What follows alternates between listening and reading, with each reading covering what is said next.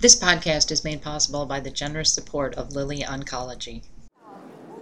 My name is Beth Fairchild. I'm the president of Mediviva Research and Support. This is the third year that we've worked with ASI for the This Is NBC campaign. The first year featured one patient and we followed them for a year.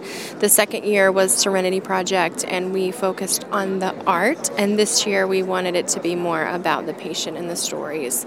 And so we did an application process and the patients sent in their story. And, it's with this disease we understand what the outcome is going to be. So it's a really difficult decision-making process to choose, but what we wanted to do was make sure that everyone was represented. So we have black, white, male, female, no matter their education level or their socioeconomic background, we wanted to really highlight the fact that this disease does not discriminate, and I think that we've done that with our model selection this year.